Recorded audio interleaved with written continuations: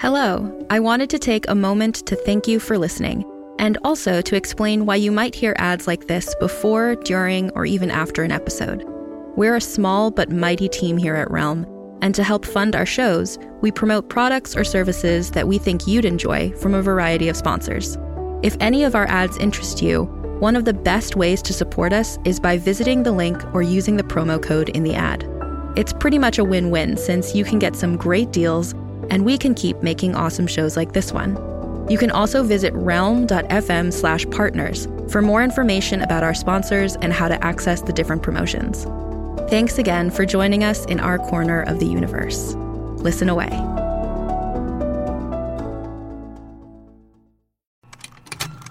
Contained herein are the heresies of Radolf Burntwine, erstwhile monk turned traveling medical investigator.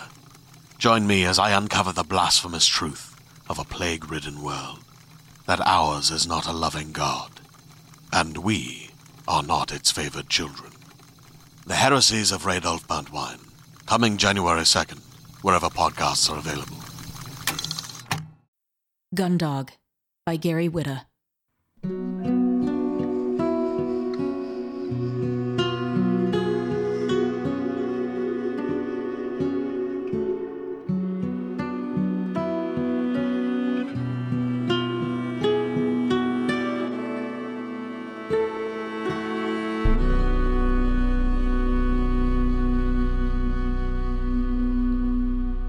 Here's what I know. The mech came to us in peace.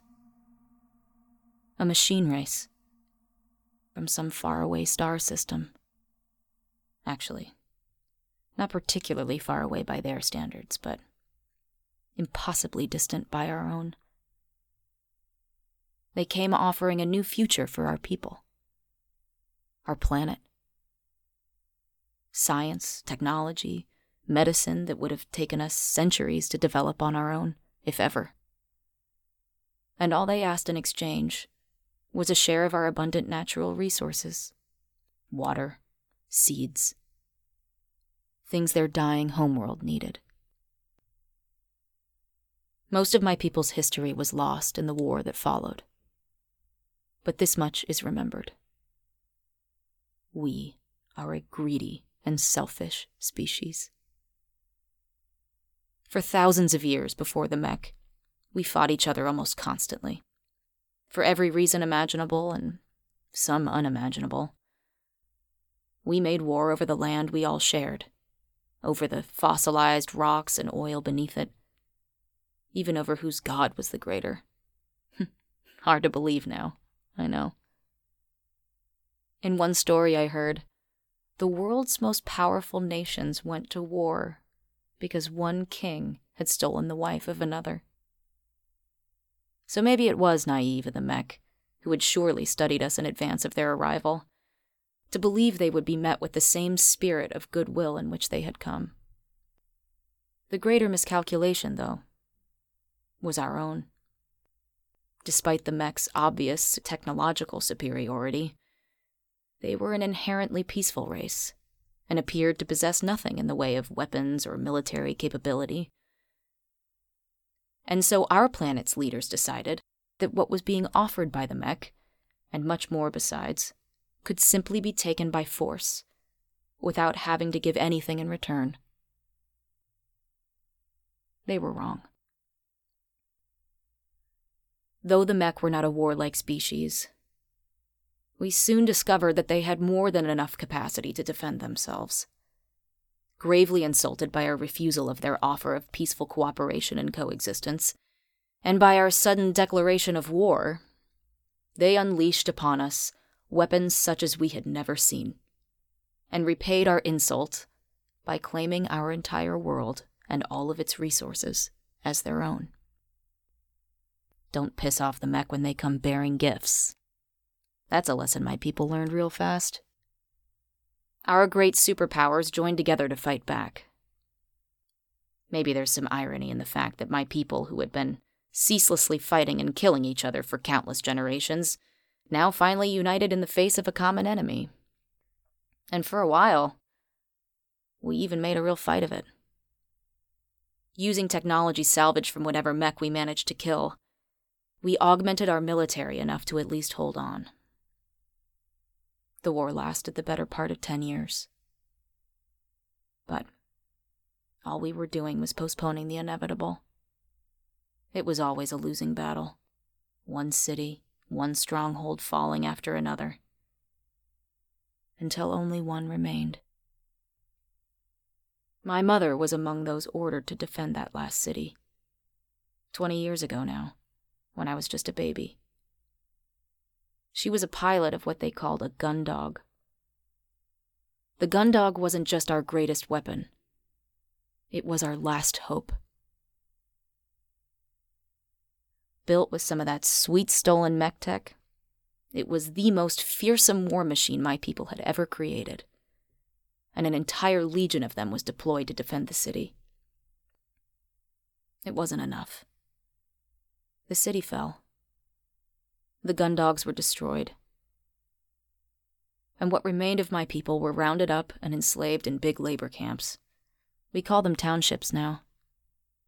To serve the mech, who began to build their own cities on the ruins of ours before the dust even settled. Many believe we deserve our fate. The mech offered us a chance at something better. A bright future, free of poverty and hunger and disease. Everything we'd always dreamed of. But instead of looking to the future, we once again fell back into the ways of our inglorious past. Greed, selfishness, hostility, conflict. We pissed it all away. Started a pointless war and lost it. And condemned all who would come after it to a lifetime of suffering and servitude. That's it. That's all I know. Chapter 1. The morning alarm sounded before sunup, as it did every day, without fail. That was the one thing you could say about the mech. They were reliable, like clockwork. The most advanced clockwork anyone had ever seen. Their machine composition was so intricate that military scientists charged with figuring it out during the 10-year war had barely begun to scratch the surface of what made them tick before it was too late. And now, those precious secrets, obtained at such great cost and once thought the only hope of turning the tide, were lost forever, obliterated by the mech in the days after the war, along with the rest of human history and learning. The alarm was a shrill, modulated tone, designed by the mech to cause the greatest possible discomfort to the human ear. They had studied human anatomy and neurology well, both during the war and after, to maximize their every advantage over their enemy, and those efforts paid off in every detail, including this one. The alarm was essentially a sonic weapon that immediately brought on piercing headaches and nausea, and didn't cease until everyone in every barracks hut was out of bed and dressed and lined up for the morning head count. From the alarm's first sounding till the time it was shut off was usually less than a minute. Few could tolerate it any longer than that. So there was no dawdling, even on the part of those too sick or infirm to be out of bed at such an hour. Others would haul them to their feet, dress them, and carry them outside if they had to. Anything to stop that sickening sound. The alarm roused everyone except Dakota, who was already awake. She woke early every morning and dressed ahead of the alarm, then lay on her bunk, her eyes adapting to the dark, staring at the slats on the ceiling above. She had memorized every splinter and gnarl in the wood by now. What else was there to do? She wished she could sleep through the night, but some perpetual, indefinable itch at the back of her mind would inevitably wake her in the pre-dawn hours, and keep her awake while she listened to the snoring of the others, or sometimes the cawing of a distant bird outside. And now the alarm drove a metal spike through her skull and twisted her stomach into an agonizing knot, and she was immediately on her feet and moving quickly across the barracks to her brother Sam's bunk. He was sitting up, groggy from waking and wincing in pain from the excruciating sound. Most others in the barracks were by now already out of bed and hurriedly dressing, but Sam was slower than most, weaker. "Sam, come on, let's go." Dakota put her arm around him and lifted him out of bed. He swayed unsteadily on his feet as she helped him dress. Sam was missing his right arm below the elbow, and it wasn't easy for him to do it alone. Anyone who held up the head count and the cessation of the alarm would be in for a hard time at the hands of their barracks mates for the rest of the day, so Dakota always made sure that never happened. He was a few years older than her, and for years, together, running and hiding before the mech finally captured them and brought them here. He had protected her, kept her alive. Now, together in this township, she did the same for him. She was all he had. Some fared better than others in captivity. The strong ones survived, and the weak ones, who were quickly identified by the mech as a waste of rations, were recycled. That's what they called it, for fuel instead. Sam was somewhere in between. He had once been so strong, a tower of strength and resilience that Dakota had come to admire and had tried to emulate. For as long as she could remember, she had looked up to him. But these past few years in the mech township, they had taken something essential out of him, hollowed him out. Humans were not built to be prisoners, Dak. He had told her over and over again, when they were still living in abandoned farmhouses and sewers and half-destroyed apartment blocks, constantly moving from place to place, trying to stay hidden. If it comes to it, I'll take care of us both. Better to die free than live in a cage. Back then, he always carried a pistol with 2 rounds in it that he saved just for that purpose. But when that time finally came, when the mech drones surrounded them in an open field with no hope of escape, he couldn't bring himself to put a bullet in his little sister. Instead, he just fell to his knees and sobbed, and they were both taken and brought here. In the years that followed, Sam became a living monument to what he had always told her. Humans were not built to be prisoners. Dakota's heart broke for him as she watched, each day reducing him to a little less than he was the day before. He lost so much weight that Dakota scarcely recognized him as the strong, fit man he once was. His uniform coveralls hung baggy and shapeless on his skeletal frame. His eyes grew sunken, his skin pallid. At night, she would often sit by the side of his bed and watch him sleep, and at times he looked to her like a dead man ready for burial.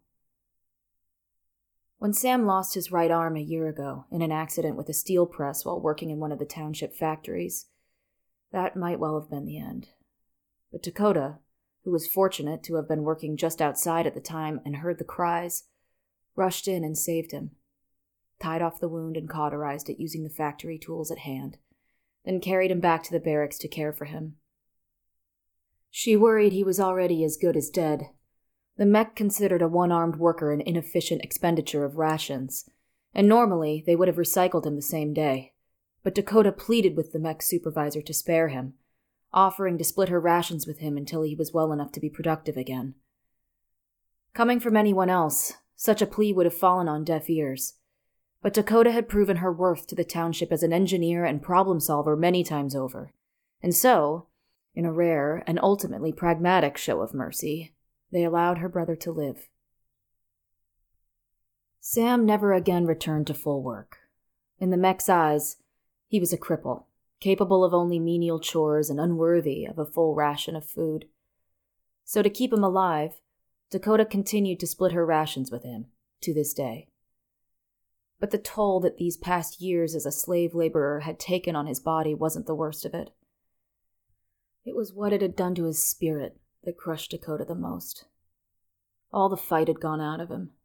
His quick-minded improvisation, which had saved them from mech detection time and time again during their years as fugitives, and the gleam in his eye as they sat by night around makeshift fires and he told her stories of humanity's valiant last stand against the mech. All that was gone. Only this emaciated shell remained. Twice she had caught him close to ending his own life. Once with a sharpened piece of metal he'd snuck from the factory, and later with a bottle of some dire mech chemical stolen from a maintenance shed. Both times she'd managed to talk him down, persuade him to keep living, if not for himself, then for her. Because he was all she had in this whole miserable world, And if he left her, who knew how long she would last before she followed? But she knew that despite his promises, the greatest threat to his life was not a mech or another accident, but his own deliberate hand. So, she continued to keep a close eye on him.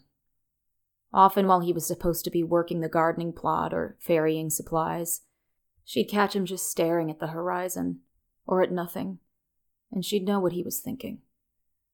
She'd make her way over as quickly as she could, before a mech watcher could get to him first, to give him a low-voltage jolt to spur him back to work, and give him a smile or a touch of her hand, some reminder that he hadn't yet lost everything.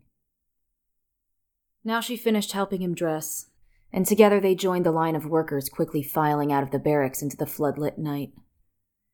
Dakota hadn't seen the true dark of night, the stars in the sky, for years, blotted out as they were by the mech light towers that blazed from dusk till dawn, keeping the entire township awash in stark fluorescent light that made everything in the world look artificial, antiseptic, alien. There were shutters on the barracks doors to keep the light out so workers could sleep. But out here in the open, it barely seemed like night at all. At least, not the kind Dakota remembered.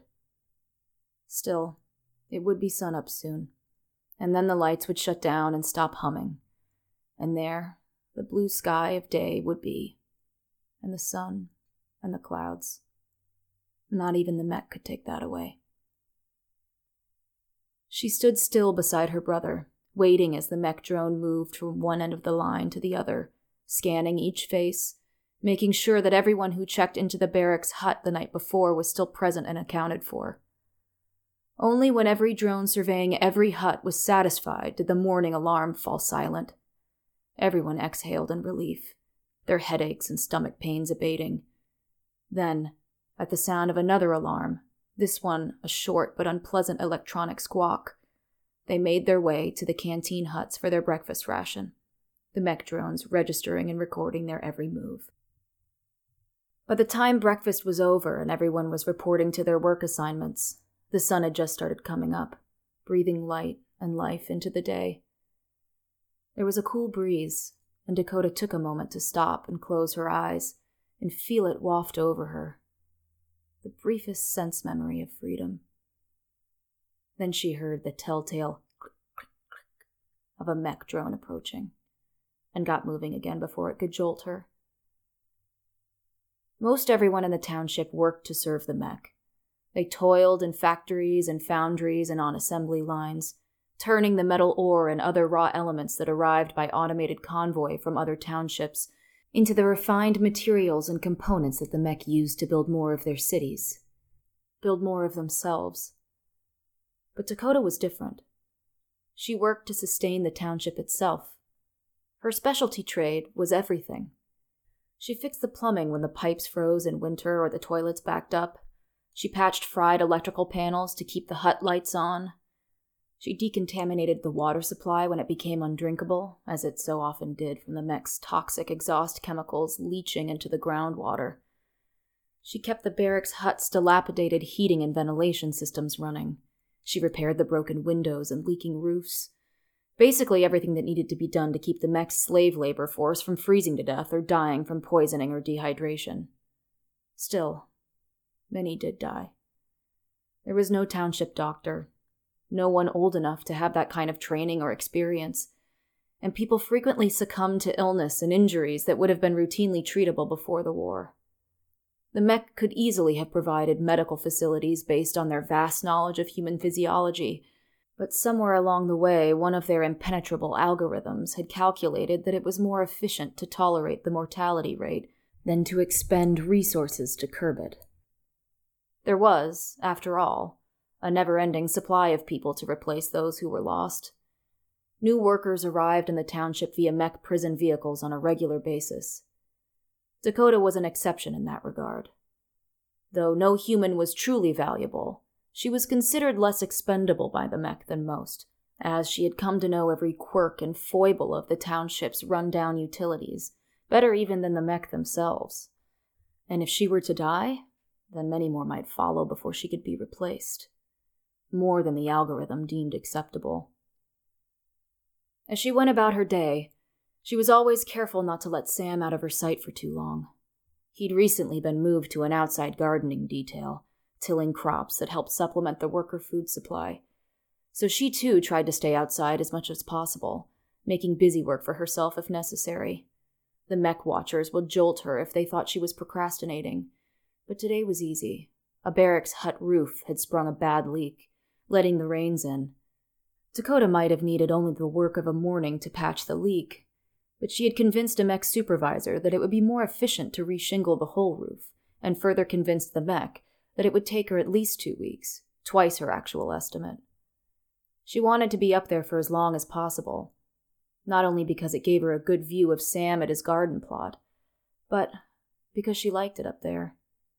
Being up off the ground, closer to the sky above, felt to her like a sort of freedom.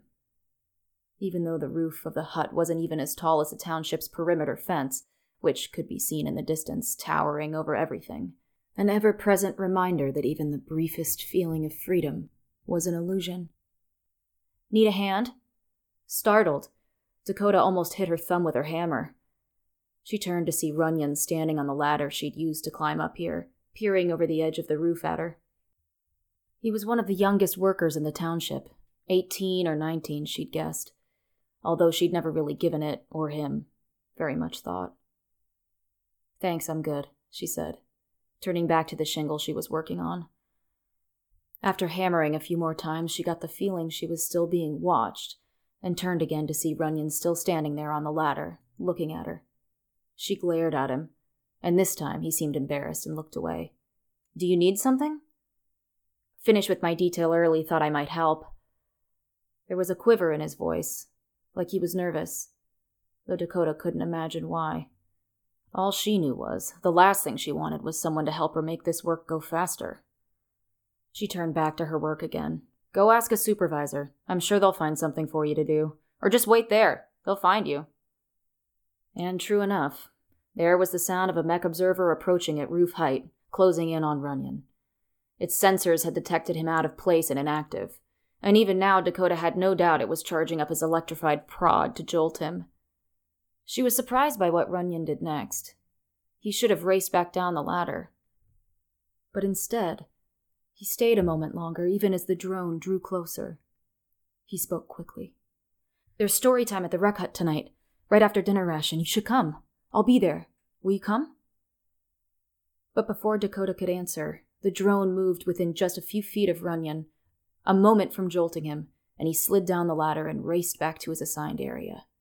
She shook her head, took another roof nail from the box, and went back to work as the drone turned and moved away. Chapter 2. After dinner ration, Dakota lay on her bunk, nursing the blisters on her hands. They weren't bad. Worse was the cut she'd gotten on her palm from a sharp sliver of wood hiding under an old shingle as she'd torn it away. She'd wrapped the cut as well as she could with a band of cloth torn from her coveralls, but could only hope it wouldn't get infected. She looked across the hut at the only other person there. Sam was on his bunk, asleep. Neither had spoken a word to each other all day, save for Dakota urging him to get up out of bed that morning. She missed him so much, or at least the man he once was. The stronger sibling, the protector. The one who sang her songs at night and made the nightmares go away. Now he was living his own waking nightmare, and there was nothing she could do to help. She walked over to his bunk and sat by him, watching his chest move gently up and down with each breath. She reached out, stroked a stray lock of hair away from his face, and tucked it behind his ear. Those little things, it seemed, were all she could do for him. His eyes opened and he looked up at her. "I thought you were sleeping," she said, half a whisper. "I was," he said. "I was dreaming about you. And then I woke up. And here you are." She smiled. "You see? Dreams do come true."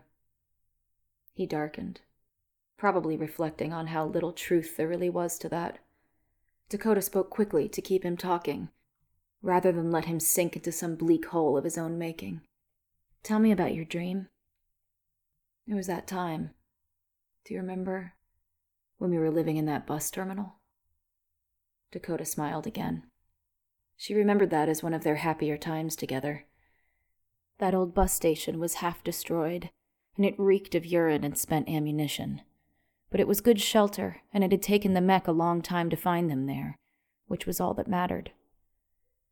They'd spent almost 2 weeks there, longer than they'd ever been able to stay in any one place, enough to make themselves something like comfortable. And in a strange way, it had almost begun to feel like a home. Dakota was distraught when Sam told her he had seen mech surveyors on the horizon and that they had to leave. "I remember," she said. "We made a chess set out of those old nuts and bolts and spark plugs we found around the place, and drew a board on the ground with chalk," said Sam. Some light had returned to his face at the memory of a happier time. "And you always won," said Dakota, though she remembered that she had let him win on more than one occasion. "I wish we could go back there again," said Sam, that worrying, vacant stare returning now. "It's not good to think too much about the past," Dakota said. "There's nothing for us back there." "There's nothing for us here either," said Sam. Now Dakota was really starting to worry about him. He must have seen that register in her expression because he reached out to touch her arm. "I know you don't like to look back." "But it's what makes me happy," he said, thinking about those times when it was just you and me. Her hand closed around his. "It's still just you and me. It always will be." Sam raised his head and looked at the empty barracks. "Where is everyone?" It took Dakota a moment to remember what Runyon had told her earlier. Story time in the rec hut. "Oh yeah. That kid Runyon, he asked me if you were going." "He asked me too." "You know he likes you." Dakota felt her face flush, which annoyed her. Relationships between workers weren't forbidden, but that kind of attention was the last thing she needed. Least of all from a callow boy, so skinny he looked like he had to walk around in the shower to get wet. She had enough to worry about as it was. "Why don't you go?" asked Sam. "You know why." "You're imagining things." "Am I?" said Dakota. "You've seen the way some of the other workers look at me. They don't like me. They think I'm a mech pet. They don't want me socializing with them." "When's the last time you even tried?" Sam asked. It was a good question. Dakota could hardly remember the last time she'd made much of a conversation with anyone besides her brother. Trying to shoo Runyon down off her damn roof earlier in the day was about as sociable as she'd been in forever. "I'll go if you go with me," she offered. What might be good for her would surely be good for him too, and she didn't like the idea of leaving him alone here in the barracks. "I'm too tired," he said. "I can barely keep my eyes open. I'm fine, really. I just want to sleep. Maybe find that dream again. But promise you won't just sit here and watch me. Promise me you'll go, and you can tell the stories to me after." She squeezed his hand again.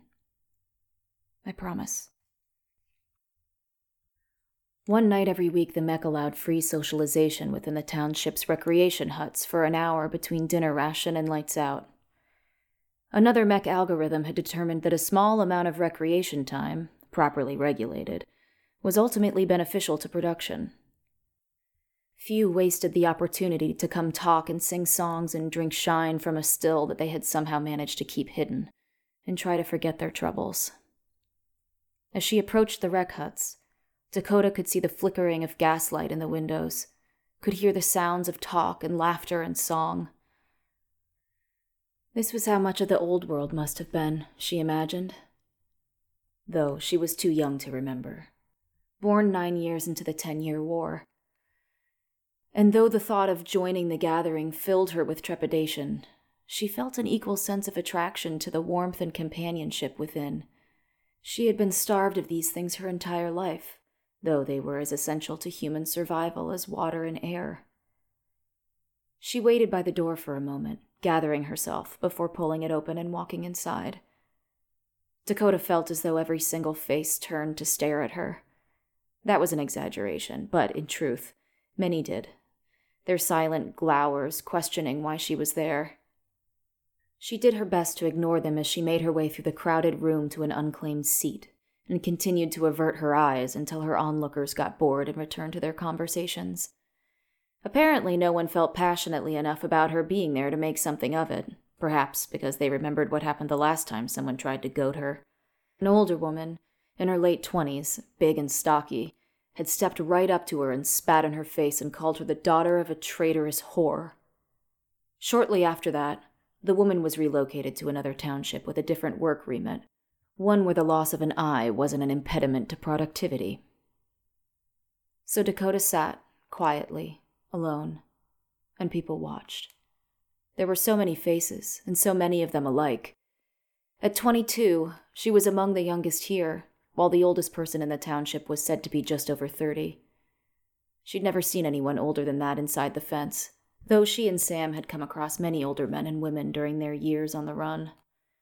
Those poor souls were nearly always terrified, barely able to speak beyond begging Sam and Dakota to let them join their group, share whatever shelter they had.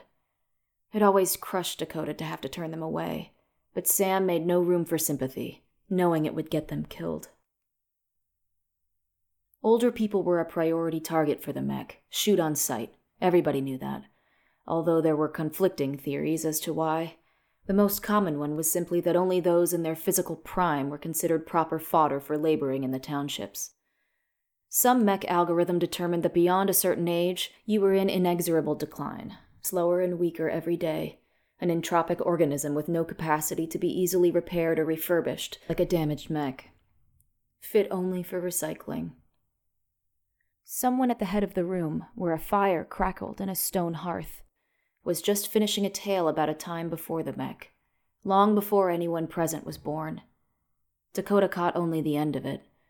Something about a time when countless innocent men and women and even children were marched to their own cremation, not by the mech, but by their fellow human beings.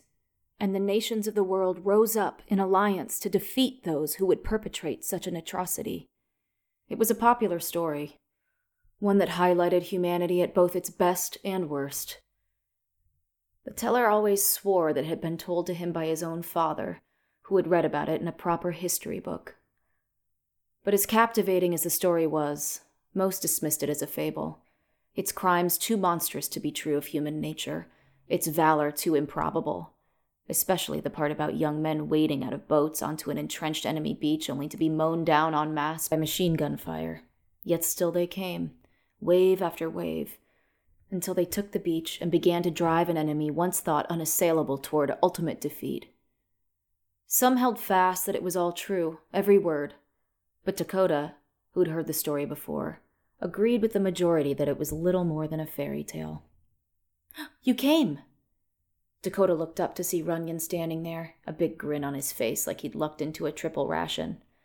In the walk over here from her barracks, she'd forgotten this might happen. All she wanted to do was sit and listen quietly, not get drawn into an interaction she knew would only exhaust her. Mind if I sit down?" Runyon asked.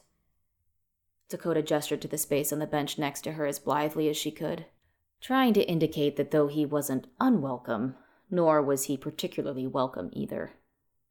Runyon seemed to understand at least the first part of that, and happily sat down next to her, slightly closer than she would have liked. She shifted over, opening a more comfortable distance between them. "So, what made you change your mind?" Runyon asked. "I didn't," said Dakota. "My brother insisted I come." "Ah," said Runyon. "How is he?" "Your brother." Dakota turned and looked at him. No one ever asked her that. To everyone else, Sam was a liability, a slacker, someone who had gotten preferential treatment from the mech because his sister was deemed to be of special value to the township. No one else ever gave a shit about Sam. And yet, here was this kid, asking after a man he barely knew and certainly had no reason to care about. "He has good days and bad days," said Dakota, realizing instantly that she had already told him more than she wanted to. Her brother's welfare was their own private business, no one else's. She should have just said fine and been done with it. "Well, that's better than nothing, I guess," said Runyon. "My brother lost his foot to gangrene a few years ago. The mech recycled him." She scowled at him. A foot's not the same as a hand. Sam still works, he's productive, and his ration comes out of mine, so if you want to accuse me of... Runyon threw up his hands and surrendered. No, that's not what I mean. I know some others think that way, but that's not me. That's not what I was trying to say at all. Then what were you trying to say? I guess just count your blessings? I'm sorry. He lowered his hands, and Dakota could tell that he felt genuinely embarrassed. He wasn't ill-intentioned. Quite the opposite, she now realized. He was just naive. Another storyteller was taking his place by the hearth. Dakota recognized him. His name was Sellers, and the rumor, much contested, was that he was the oldest person in the township. Someone actually born before the mech arrived, though too young to remember anything of that lost world. As he prepared to speak, Dakota shifted uneasily in her seat and thought seriously about leaving, because there was only one story he ever told, and she'd heard it enough. She waited, though, to be sure. It had been a long while since she'd been to story time. Maybe Sellers had a new story by now. "Let me tell you," Sellers said to a rapt audience as the fire crackled behind him, "about the Gundogs." Dakota got up to leave. As she feared, it was the same old story. But she was stopped by Runyon's hand on her arm. He looked up at her with those sad puppy dog eyes of his. "Don't go," he implored. "This one's my favorite." "It isn't mine," she replied. Though the truth was, she didn't dislike the tale itself, only when someone other than her brother told it. They always got something about it wrong. Besides, it was their family's story and no one else's. Yet somehow, though she fully intended to leave, she found her feet rooted to the spot. Something deep within her wanted her to stay and listen. And so she sat back down, even as she struggled to understand why. And so they listened, as Sellers told his tale, the same way he always told it, about the final battle, mankind's last stand against the mech at a place called Bismarck. It was the only human city still standing, the city to which all remaining military forces had retreated after falling back again and again, suffering loss after loss to the overwhelmingly superior mech. Still, at the time, it had seemed there was hope. Humanity's greatest scientist had at last begun to unlock the secret of the mech's technological superiority, reverse engineering captured drones and surveyors and battle units, and what they learned, they incorporated into a weapon known as the Gundog. The Gundog was an armored vehicle, taller even than the township's perimeter fence, that strode across the land on two great legs like a colossus. The stolen mech technology made it a more fearsome weapon than anything yet deployed against them, a taste of their own medicine. Piloting the Gundogs were the best and the bravest warriors, those who had proven themselves against the mech in battle after battle. In those desperate final days, the military had only managed to build a dozen or so Gundogs, but still, it was hoped that they were potent enough to hold the last city and save the millions of innocents cowering within. For 6 days and 6 nights, the Gundogs gave the mech a fight like they had never seen. In that short time, more mech battle units were shredded and smashed into junk than in the entirety of the 10 years preceding. And for a few glorious days, it seemed as though the city might actually hold. But though the Gundogs were the mech's match in terms of armament and battle strength, the enemy had an overwhelming advantage. An advantage that was probably the defining factor of the entire war. The ability to quickly repair and remake themselves. Mech reclaimers roamed the smoking battlefield after each engagement, collecting damaged and destroyed battle units, then made new ones out of the scrap metal, spitting out fresh mech fighters almost as fast as the Gundogs could bring them down. Nothing was wasted. Everything got recycled and redeployed. One by one, the brave Gundogs fell, said Sellers, approaching the end of his story. By now, most everyone in the room was leaning in, spellbound. He was a good storyteller, Dakota had to admit. Almost as good as Sam. Until only one remained. The mech came in overwhelming numbers, and still, that last Gundog stood its ground, fighting to the last, until it was overwhelmed, swarmed by the rampaging mech, and so too went the last city. Some say the rusted shell of that last Gundog still stands outside what we used to call Bismarck. The Mech erected their own city on its foundation after destroying everything we had built. But the last Gundog they left standing. As a tribute, some say. A salute to their enemies' courage and defiance. A monument that will stand for all time. There was a long pause before anyone spoke. Just the sound of the fire in the hearth spitting and crackling. Bullshit. That had come from near the back of the room. Everyone turned to see. A man back there, Dakota didn't know his name, emerged from the shadows where he'd been listening. You have a problem with my tale? Sellers asked. That's all it is. A tale, said the man. There was an angry look about him. We all know about the Gundogs, the last stand. What you never say is what really happened there. That they didn't fight to the last, but ran. Fled before the Mech when the battle started to turn against them. Cowards to the last. That's why the last city fell. Why there's no monument outside Bismarck. Am I the only one who knows this? There was a murmur of agreement around the room, and now Dakota really wanted to leave. She'd heard this version of the story before too, and liked it even less than the other. She was about to stand, but her path to the door was now too crowded to get there without making herself conspicuous, and all she really wanted at this moment was to be invisible. I understand why you tell it your way, the man went on, but it's a lie, and it's one that gets people riled up for no good reason. It's a tale of heroism, offered Sellers meekly, looking around as if becoming aware that the room was slowly turning against him. What good is that to any of us now? Asked another man, standing from his table. What good was it even then? We lost the war, and anyone who hears that story and gets some damn fool idea about standing up against the Mech only gets themselves recycled. There was another ripple of agreement, this one more emphatic than the last. There was some truth in what the man had said. Every once in a while, a worker who couldn't take life in the township anymore snapped and tried to escape, or gave way to anger and attacked a Mech observer. Whether or not the old war fables Sellers and the others liked to tell played part in any of this was debatable, but there was no denying that defying the Mech only ever ended one way, with immediate extermination and recycling. That's not the worst of it, said a third man, also rising to his feet. Dakota knew this man's name and wished now that she'd taken the risk of trying to leave when the thought first struck her. The Gundogs were worse than cowards, said Carmichael. He shot a glare at Dakota from across the room. They were traitors. Like all the rest of them, the entire bloody generation before us who started that war. The Mech came to them in peace, and they bit the hand that tried to feed them. And now we all suffer because of their short-sightedness and greed. That's the legacy they left for us before we were ever born. Carmichael glanced again at Dakota, his unspoken accusation plain. If any one of them was here to answer for what they did, I'd sooner kill them than any Mech I've ever met.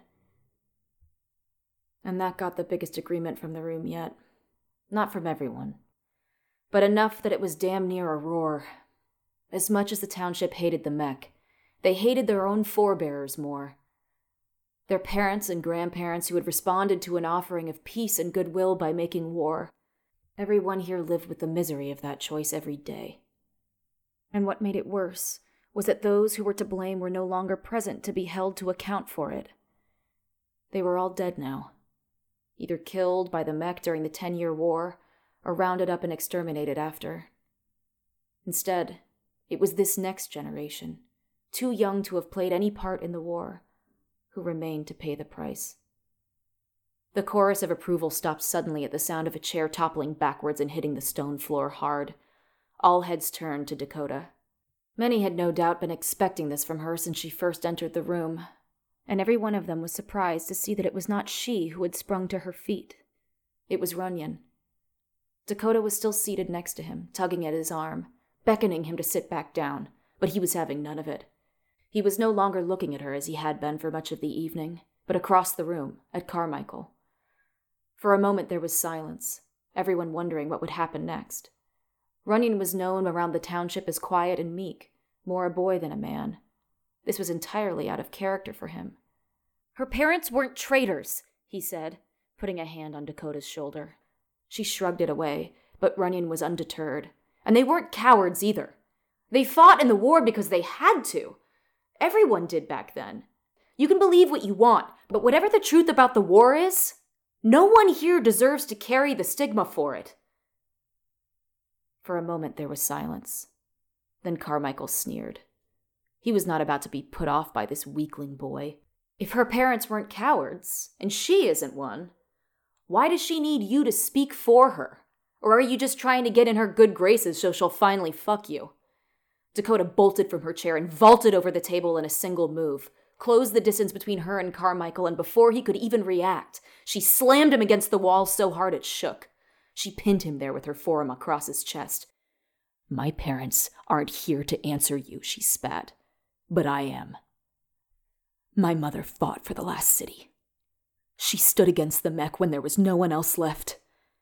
Insult her again, and we'll see which one of us is the coward." Dakota was scarcely more than half Carmichael's size and weight, but her sudden anger had given her strength that made her more than a match for him. He tried to push back against her, but she just pressed him harder against the wall. She could see the wheels turning in his head as he weighed his options. All eyes were on him, but if he backed down now in front of everyone, he'd never hear the end of it. But he'd also surely heard the story about the woman whose eye she'd gouged. In the end, he decided to press his luck. "Maybe she wasn't a coward," he said boldly. "Maybe she didn't run away. Maybe she struck a deal with the mech, a collaborator. Maybe that's why you and your cripple brother get special treatment around here, because she—" Dakota drove her fist into his stomach, taking all the wind from him and buckling his knees. Others rushed to drag her away, and Runyon waded into the fray in an effort to protect her. For a few moments, it was chaos. Then the rec hut's door was blasted off its hinges, and 2 mech enforcers floated inside, blasting a piercing sound wave that was worse than even the morning alarm.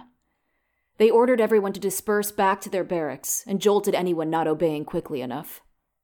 The night was cold outside, and bright as usual, the blazing tower lights casting everything in that horrible antiseptic pale blue. As Dakota hurried back to her barracks hut under the watchful eyes of the mech drones, she heard someone running up behind her. "Hey," it was Runyon.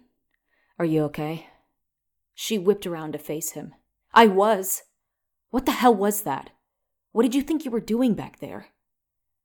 Runyon seemed at a loss for words. I was just trying to stand up for you," he managed. His voice was quavering, far more than when he had confronted Carmichael. "Well, don't," said Dakota. "I don't need anyone to do that for me. Don't ever." She stopped. "What happened to your eye?" Runyon reached up to touch his left eye, then quickly moved his hand away, wincing. It was red and swollen where someone had landed a fist or an elbow during the melee. "It's nothing," he said. She was about to say something when she saw a mech drone moving towards them, its jolt prod at the ready. They'd been stationary for too long, and almost everyone who had been ejected from the rec hut was already back in their barracks. "Put some ice on that," she said quickly. Then she turned and walked away. Chapter 3. Dakota couldn't sleep at all that night. Her mind was filled with racing thoughts, anxieties, questions. A walk might have helped, but by night, that was impossible. The hut doors and windows would be locked until the morning alarm, and even if they weren't, she'd be lucky to get 10 feet outside before a mech sensor picked up her movement. So she just lay on her bunk, tossing and turning, trying to will herself to sleep. "What's wrong?" The voice was barely a whisper. She opened her eyes to see Sam kneeling beside her bunk. "Nothing," she said, keeping her voice low. "Go back to sleep. I will when you will." Thin slivers of light from the mech towers bled through the edges of the window, revealing Sam's kind smile, the smile she had grown to rely on so much during their years in the open. But she could tell he was worried about her. That had been the pattern of their lives together for as long as Dakota could remember, taking turns worrying about each other. "What happened tonight?" he asked. "I heard the commotion." "A couple of guys had too much shine, got into it," she said casually. But Sam could always tell when she was lying. So he said nothing, just sat there, waiting for the truth to come. "Sam," she said finally. How much do you know about what really happened at Bismarck? What do you mean, really happened? I've told you the story 1,000 times. That was barely an exaggeration. It was the story Dakota had most often asked Sam to tell her in their time before the township, when they hunkered down by night in old subways and parking structures, listening to the sound of distant gunfire. She'd lie with her head in his lap and he'd stroke her hair and tell her about the last city and humanity's last stand outside of it, about the Gundogs, and about their mother, who was the last of them still standing, still fighting the mech even after the rest had fallen. It was often the only thing that got her to sleep. Some people say that Mom and the others ran away when the battle was lost, said Dakota. That there's no Gundog standing outside the last city. They only say that because they're jealous, said Sam. Because that's what their folks did in the war. Surrender or hide or run. Mom was a hero. She died fighting for something she believed in. And they have no idea what that must feel like. But how do you know she was a hero, Sam? I mean, know for sure. You weren't there. And you're too young to really remember. I remember what Dad told me before he died, and that's enough. Tell it to me again, she said. He smiled down at her, then shifted his position and sat on the side of her bunk. Come here, he said. She placed her head in his lap while he stroked her hair and told her the story one more time. And before he was halfway done, she was sound asleep.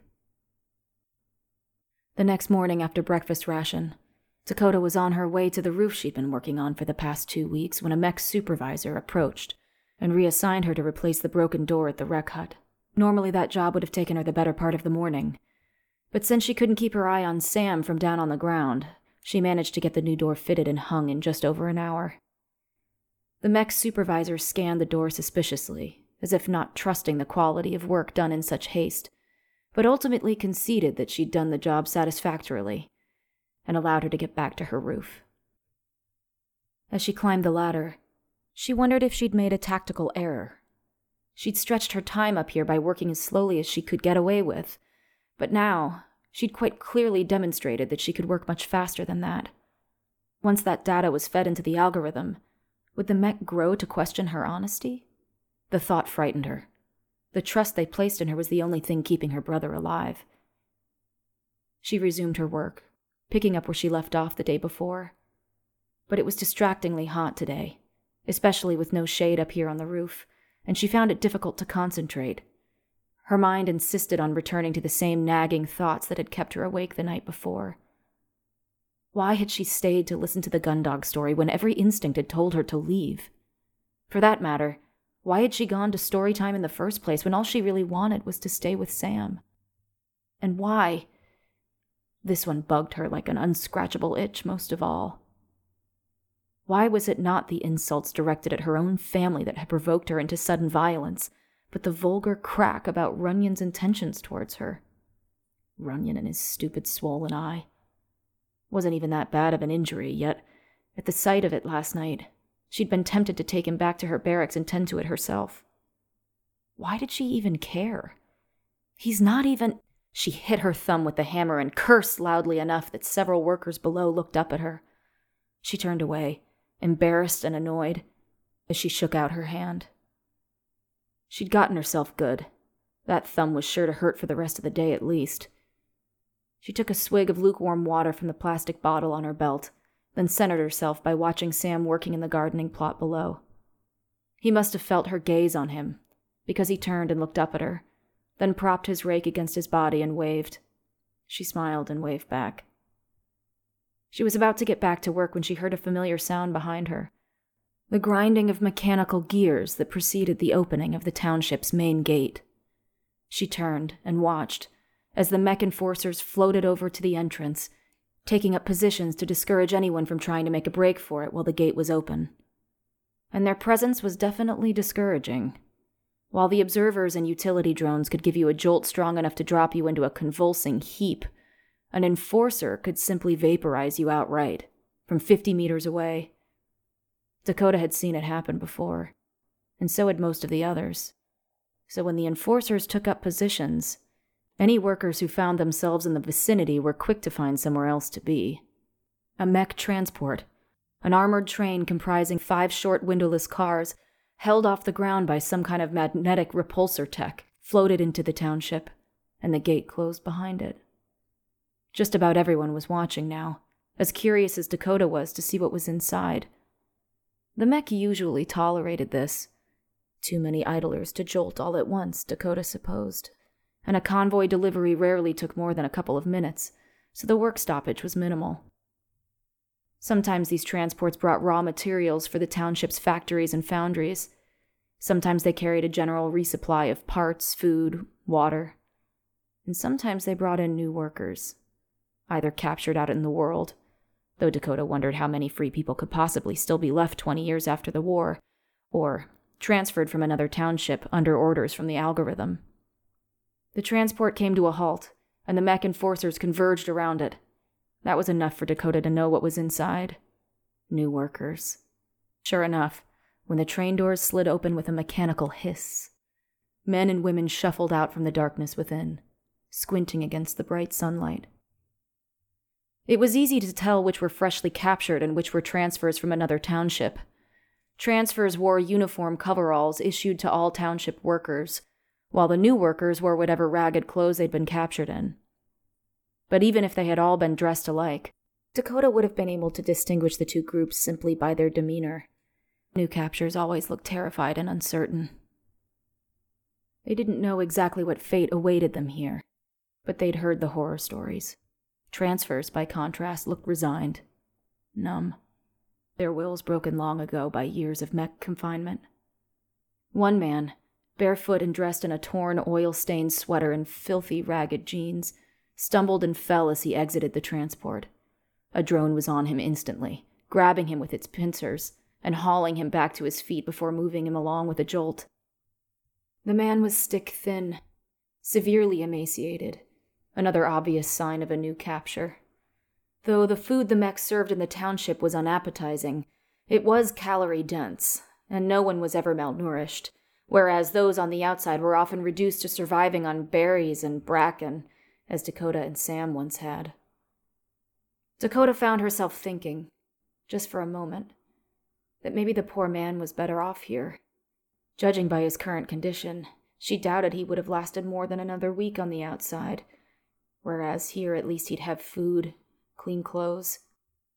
But she dismissed the thought as quickly as it had come, and felt ashamed for having even entertained it. She remembered the words of her brother, repeated so many times during their fugitive years, when Dakota, in her gnawing hunger and despair, had suggested that it might be better for them if they simply surrendered to the mech.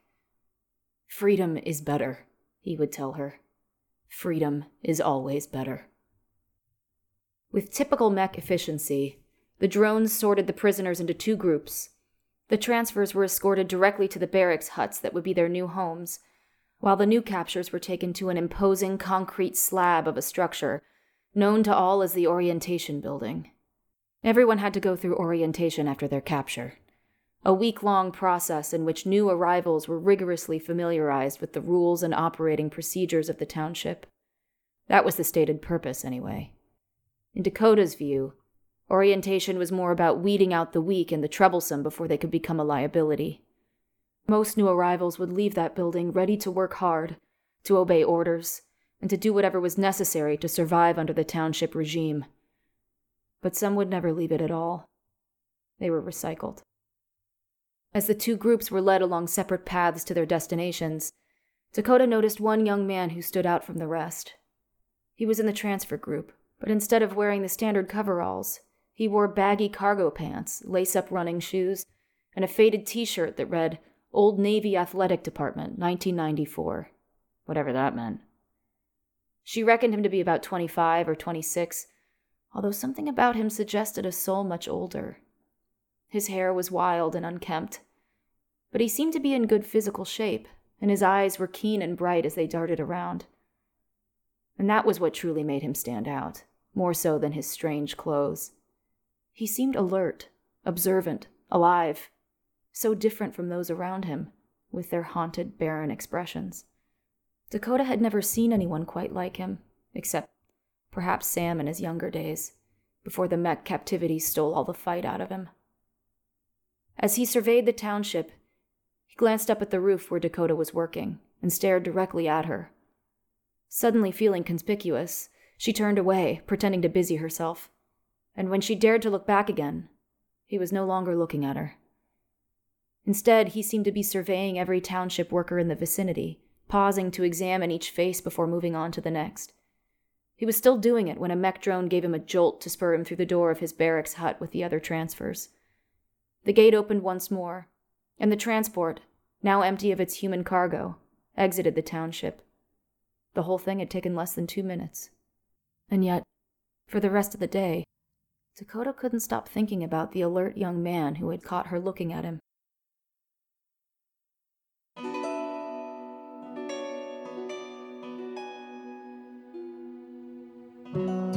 Gundog was created and written by Gary Whitta and performed by Shannon Woodward.